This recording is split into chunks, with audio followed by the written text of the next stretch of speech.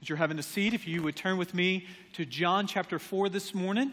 And as you're turning in the Gospel of John to the 4th chapter, would you also take out the sheet entitled Sermon Notes in your together there? If you'll have that sermon notes before you there, I want to ask you to do something specifically with that in just a moment. John chapter 4 this morning. How did you get here this morning? How did you get here this morning? Now, I know, your first inclination is to talk about what you drove to church in this morning or what you rode to church in. I'm not talking about the make and the model of the vehicle that got you here this morning. I know you might be tempted to think that I'm kind of talking about a GPS routing. How did you get here? Did you take 31 this morning? Did you take 280 this morning? Did you take 65 this morning? Did you come down Broadway this morning? Did you walk here this morning? I'm not talking about the roads that you took this morning. How did you get here this morning? Amen. God brought us. Now, what is the story? We know that God, through the power of the Holy Spirit, gives us the gift of faith in His sovereign plan. But do you know that He uses human lips. He uses human hands. He uses human hearts to share with us the wonderful truth that Jesus loves me. This I know, for the Bible tells me so. How did you get here this morning? Well, someone had the boldness. Someone had the love to share with you that wonderful truth. We're here in this sanctuary because someone shared with us the good news that Jesus saves. I want you in your sermon note insert to take a pen. I want us to do something this morning. I want us to just write down who are the people in the village that shared with us that Jesus saves. Was it a Sunday school teacher who showed interest in you and shared with you the good news of the gospel? Was it a mother? Was it a father? I want you to write their name down. It might be one person. It might be a multitude of people. But I want you to write down that litany of people that shared with you Jesus saves and that God used to bring you to salvation. Maybe that's a youth pastor's name that you're going to write down this morning. Maybe there's a friend that you're going to write down. And the wonderful baptismal testimony, we're hearing the story of a sister sharing with her brother. Who is on your list? Can I tell you who's on my list? When I was 6 years old, my mom would take me aside, and some of my earliest memories were her reading this children's picture Bible to me. My mom would be on that list. There's some friends of mine from junior high days, 8th grade days that would be on that list because they invited me to walk with them to a church that was in walking distance of the junior high. I could play basketball after school at this church. Those names would be on my list. You know who else would be on my list? A youth minister by the name of Harvey Ellis would be on that list because when I went to that church for all the wrong reasons, I wasn't going to the church looking to fill a God-shaped void in my life. I didn't know any of the need that I had, but when I got there was a youth pastor that kind of sort of took me under his wings and modeled to me Christian commitment, but also shared with me explicitly what the gospel was. Harvey Ellis would be on my list. You know who else would be on my list? Coach Greg Stegall would be on my list. He's my junior high 8th grade football coach. I had him as a social studies teacher. But he was one of the first men outside of my family that I saw Christian commitment modeled. He was one of the first people that said these words to me: David, I want you to come to FCA. Coach, what is FCA? It doesn't matter. You're coming. Yes, sir. Greg Stegall would be on that list. Who's on your list? A dad's on your list. A mom's on your list. A sister's on your list. A friend's on your list. Maybe your spouse is on your list. Maybe a son or daughter is on your list. maybe a grandfather or a grandfather or a grandmother. But maybe a better question this morning is decades from now, when the same question is asked, and someone says, pull out your sermon notes, and I want you to write down how you got here. I want you to list who's going to write your name on their sheet of paper.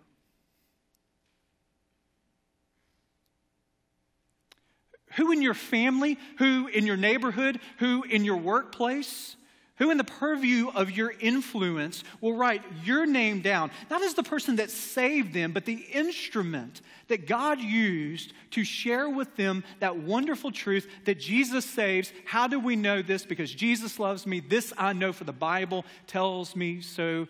Who will be writing your name on their list? God is sovereign. He does the saving, but He, in His sovereign plan, uses people like me and you as ambassadors of this good news.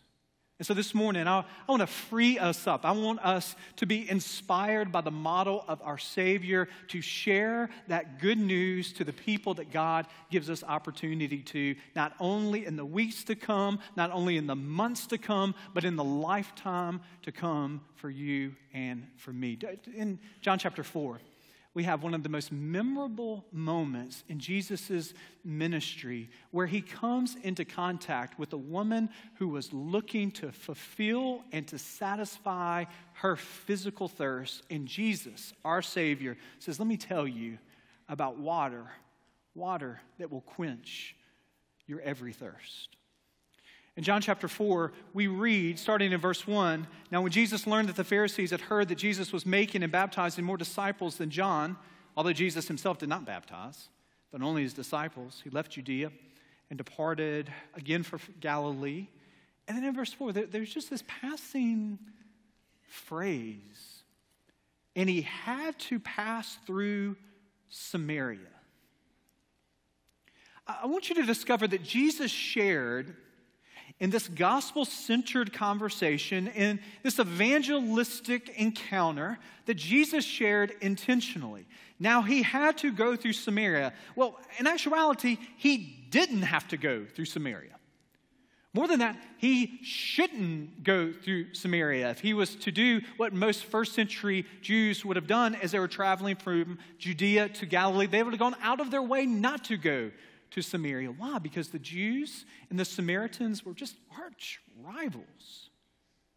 Do you think just in the 21st century that rivalry only revolves around Alabama and Auburn football? Well, heavens no. There's always been rivalry. There's always been people that say, I would just rather not be with that group of people here. And for the Jews and the Samaritans, there's deep theological and historical roots of their rivalry here.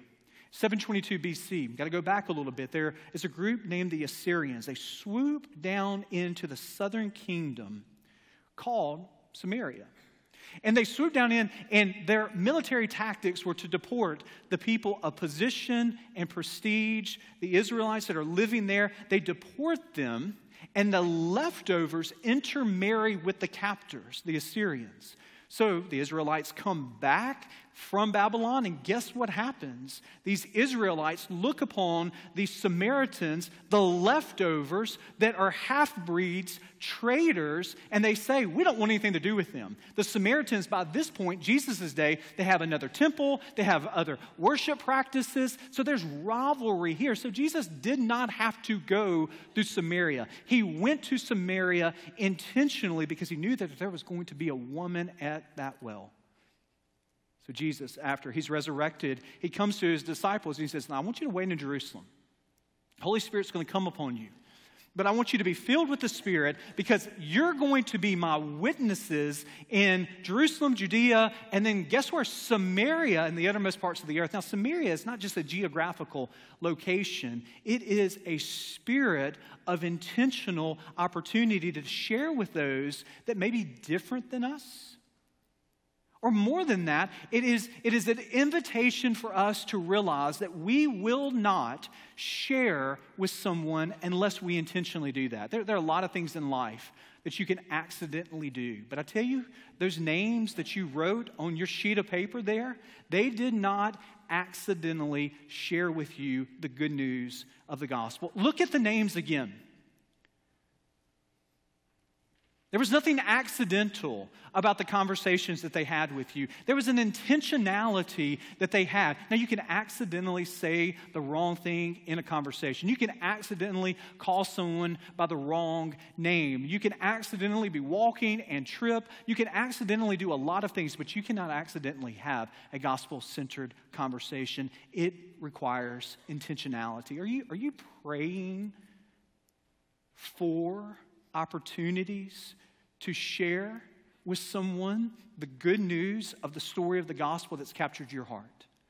Are you praying specifically for coworkers and family members by name so that one day, decades from now, when someone asks them, who did God use to share with you the good news of the gospel, that in His sovereign plan they would write your name, not because you are a Savior, not because there's something special in you, but God in His providential hand used you to be a vessel, an ambassador, to intentionally share with someone the hope that resides in you. Jesus shared intentionally, but more than that, Jesus shared this morning conversationally. Look again with me in John chapter 4, starting in verse 7.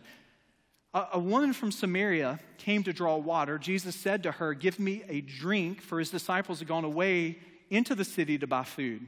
The Samaritan woman said to Him, "How is it that you, a Jew, ask for a drink from me, a woman of Samaria?"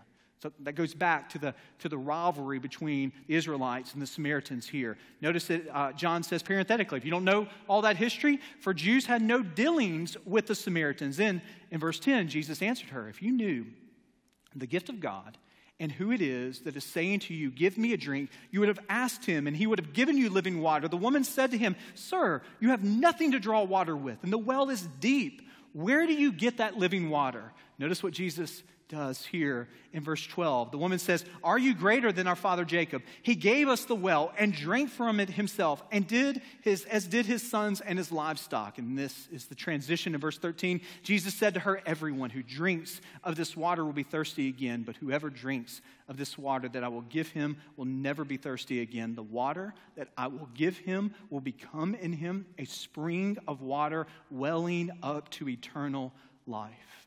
This is a scandalous conversation. It's scandalous on a couple of notes. One, Jesus, a first century rabbi, is talking to a woman. There was a phrase that was used in the first century that was called bruised and bleeding Pharisees.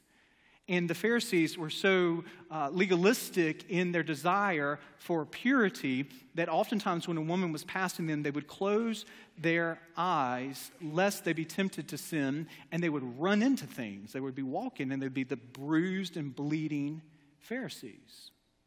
And so that Jesus is talking to this woman in broad daylight would have gone in contradiction to what had been the previous practice and the common practice of most rabbis in the first century. But more than that, this is a woman who has had scandal follow her to the well.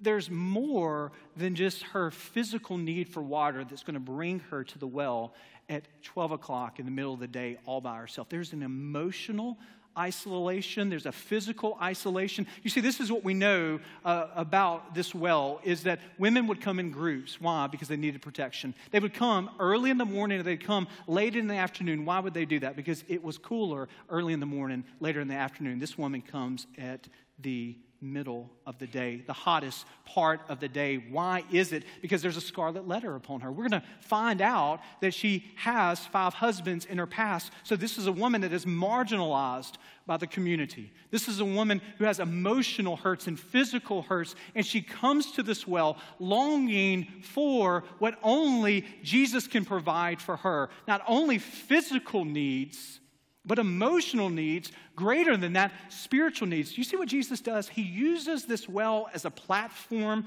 to talk to her about the hope of living water that only he can provide. He takes a physical need and he uses it as a springboard to point her to the spiritual provision of her need. This church gets this. The legacy of this church has realized this, and the present reality of this church is very much in the heartbeat of what Jesus is doing here, looking for physical needs as a platform to share the spiritual gospel of Jesus Christ. I mean, you can look in the ministries that many of you are involved in, from Kids Connection to the Learning Center to the establishment of Empower Ministries. If you think about what is being done with Celebrate Recovery, that you can read about the opportunities right there in the Together, the orphan care ministry that you can read about right there in the Together. These things are done not just because this church says there are great humanitarian needs that need to be met by somebody and we need to do it. Well, that's not our charter. That's not our mission. It's not just for the sake of the needs of human physical needs that we go to meet that. It's always not either or, but both and. We meet physical needs to ultimately have a platform to share the good news of the gospel of Jesus Christ. There's always a temptation to emphasize one or the other. Where the church says, we are going to be the social justice entity that meets physical needs, and we never get around to the gospel of Jesus Christ. Or we are all about the gospel of Jesus Christ and the spiritual needs, and we ignore the real physical needs. Well, it's both and, it's not either or. There's a holistic ministry that this church, in its history, in its present, and we pray in its future and the decades to come, will always hold social justice and the gospel of Jesus Christ in equal hands, saying that she needs physical water, but Jesus ultimately says, here is living water that will quench your every thirst. And a part of our task and our mission as a church is to see what are the physical needs of the people in our community that we can meet for the sake of telling them about the good news of Jesus Christ. It's not either or, it's both and. And in your life, there is a woman at the well that you will encounter in your own neighborhood, workplace. If you're a student in your classroom, there are people, all of us are affected by the fall. All of us are affected by the brokenness of humanity. There's no one in this sanctuary this morning that doesn't know true woundedness and hurt and sin. We are, as Henry Nouwen says, wounded healers. And out of our woundedness that is met by the provision of Jesus Christ, so we enter into the brokenness of humanity. We enter into broken marriages, to broken promises, to broken hopes, careers that are dashed, educational needs, poverty needs. We enter into this in relationships to hopefully provide a platform that allows us to point them not to our good works, as Jesus would say in the Sermon on the Mount, but to our Father in heaven. Jesus has a conversation with this woman. Who is that woman in your life? It very well may be a sister. It very well may be a sister for you here this morning. It very well may be a neighbor here this morning. It very well may be that person that's in your third period Spanish class that sits in the very back. It very well may be that kid that is new to the school, that God is calling you to see beyond the difficulty or the challenge or the pain that they experience, to be able to meet them, to talk with them, to love them, to build a relationship with them for the sake of the gospel of Jesus Christ. Jesus shares intentionally, Jesus shares conversationally, and Jesus shares honestly. Notice in this passage here what Jesus does. Because oftentimes we think in our gospel conversations that we need to tell someone without offending them. We need to talk about a Savior without talking about sin. We don't want to offend anybody talking about sin. Notice Jesus' rhetorical strategy here. John chapter 4, verse 15. The woman said to him, "Sir, give me this water so that I will not be thirsty or have to come here to draw water. So Jesus said to her, go call your husband and come here. Now Jesus is peering into her heart. The infinite God who knows all, the woman answered him, I have no husband. And Jesus said to her, you're right in saying, I have no husband, for you have had 5 husbands, and the one you have now is not your husband. What you have said is true. Jesus doesn't sugarcoat sin. He doesn't excuse sin. He confronts her in her pain and her hurt. I mean, long before that country music song, this woman at the well was looking for love in all the wrong places. She was looking for love in way too many faces. Jesus said, 5 of them, counting 6, your live-in boyfriend. Now, notice what Jesus does here. He speaks to her about her brokenness. She didn't know Anselm. She didn't know anything about trying to fill a God-shaped void in her life, but she's doing it with relationships, isn't she? And your friend is doing it with their career. Your friend is doing it with relationships. Your friend is doing it with pleasure. Your friend is doing it with materialism. Your neighbor is doing it with Islam. Your neighbor is doing it with Buddhism. So we're all trying to fill this God-shaped void with something. And so it is our call, as Jesus does here, to point this woman at the well to the true source of hope, the one that can provide her with the water that will quench all of her thirst. And what Jesus doesn't do is he doesn't offer her cheap grace. He doesn't say to her, I just want to sort of improve your life. Rather, he is calling her from repentance to faith in him. He, like Bonhoeffer, in the wonderful book called The Cost of Discipleship, is calling her to a costly grace. You remember these words in Dietrich Bonhoeffer's book called The Cost of Discipleship? Cheap grace is the preaching of forgiveness without requiring repentance, baptism without church discipline, communion without confession. Cheap grace is grace without discipleship, grace without the cross, grace without Jesus Christ living and incarnate. Jesus peers into her hurt, he peers into her heart, he peers into her past, and ultimately she must make a decision. In John chapter 4, verses 25 through 26, we read, the woman said to him, I know that the Messiah is coming, he who is called Christ. When he comes, he will tell us all things. Jesus said to her, I who speak to you am he. So this conversation, it leads to a confrontation of her need, but ultimately it leads to a decision that she must make. Is Jesus, in the words of C.S. Lewis in Mere Christianity, is Jesus a liar? Is he a lunatic? Or will he be my Lord? This conversation moves to the crescendo of decision. Either Jesus is lying about this, he's insane, or he is my Lord. And our conversations will, in God's providence, lead someone, whether it be a son or a daughter, a cousin, an aunt or an uncle, a friend, a coworker, or a neighbor, in his timing to that point of decision. And this is important truth for you to know and for me to know, because many of us do not share our faith because we have false understandings of what it means to share our faith. We think that sharing our faith is making someone accept a long list of truths and signing the line, and if we could convince them with our rhetoric, if we could sell them. So oftentimes evangelism is sort of like a door-to-door salesman selling something that people don't actually need. But in actuality, this is the greatest need of any person's life, and it is not your responsibility nor my responsibility to save that person. It is not in your purview of responsibility to make your son or daughter become a believer. You can't do that. Faith is a gift given by God. Your responsibility is just to be an ambassador. We must leave conversion to the only one who can convert, and that is God the Father through the power of his Son and the Holy Spirit. So you are freed to be an ambassador. You are free to be one who delivers the package of the gospel. It was kind of interesting. This is like 8 years ago. Our oldest son, we asked him, what do you want to be for Halloween one year?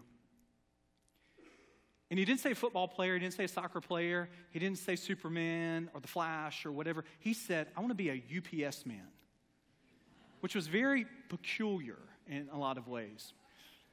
Okay, so 8 years ago, I would say UPS knocked on our door at least once a week, maybe 2 times a week.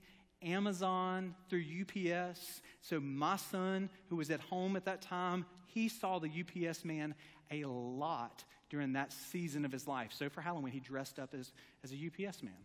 Now think about UPS. UPS has a mandate to deliver a package to the destination. But that UPS man, he rings the doorbell or she knocks upon the door, but they don't wait to force you to open the package. They don't even wait necessarily to see if you're home to open the door.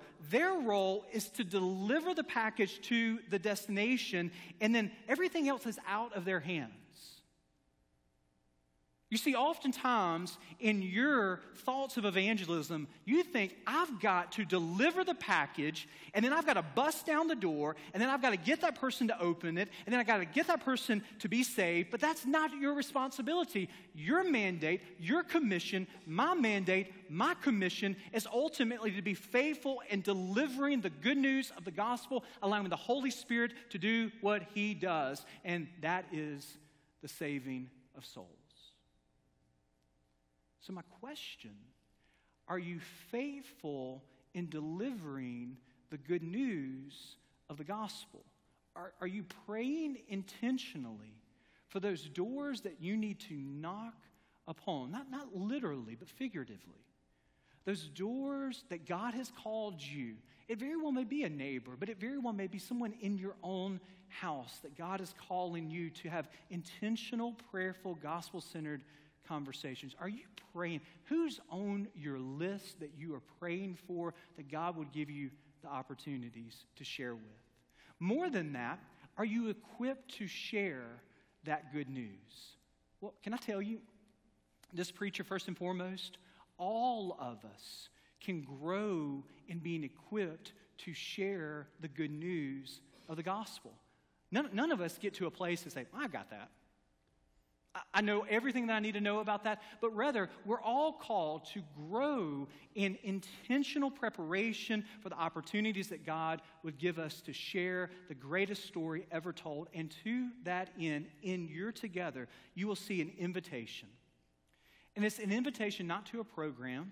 It's an invitation not to just a fall emphasis, but it is an invitation to what I pray is at the very heartbeat of our culture in the days, in the years to come upon us, drawing upon the rich tradition of this church to be intentionally evangelistic. We invite you to this training, to pray intentional, but prepare intentionally on Wednesday evenings and Sundays in the fall and beyond, called The Story.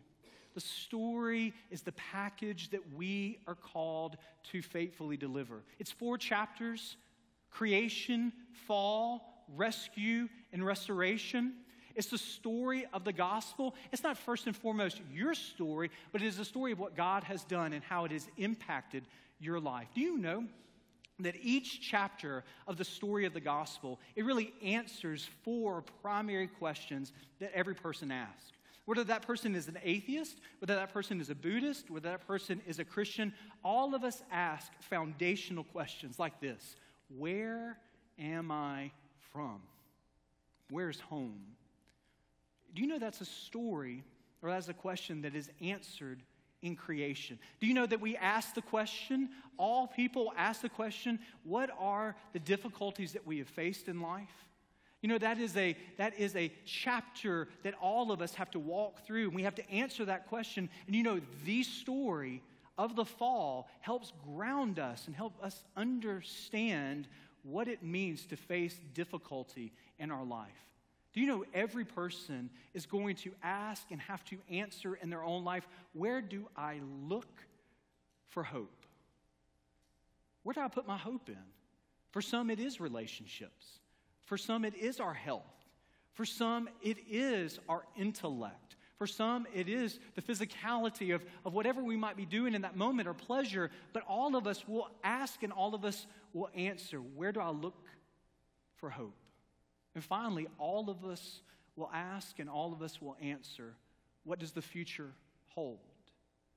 And so what I have before you is an intentional training that I hope that you would commit to, whether it be on a Sunday night or a Wednesday evening, so that you would be prepared to tell the story and how the story of the gospel intersected your life. And the reason that we emphasize that is for the decades to come, when someone asks, who shared with you the good news of the gospel, that they, in the providence of God, would write your name on their sheet of paper.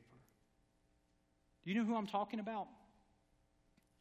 I'm talking about your grandchildren.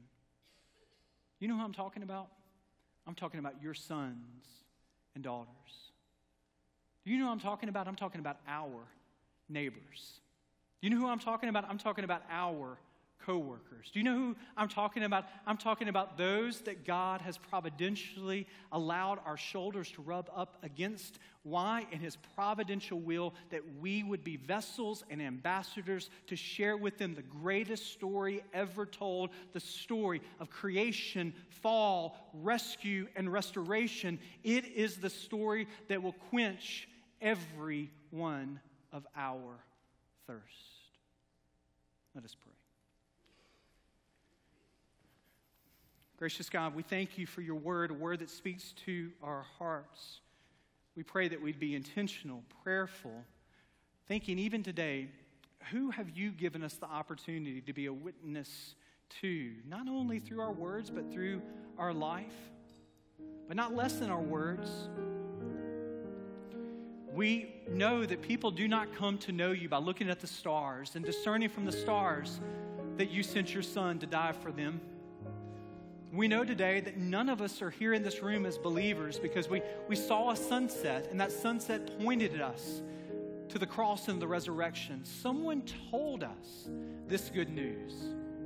And we thank you, God, for the people that we wrote down on our list today. We thank you for their boldness. We thank you for their courage. We thank you for their faithfulness. And you are calling us, as we've received that baton, to pass that baton to those that you would call us to intersect with. May you find us as a family of faith faithful to share the greatest story ever told. Thank you that someone shared it with us. Thank you that you empower us through the guidance of your Holy Spirit to share with those, even today, that you have brought to mind. It's in your name we pray, the saving name of Christ.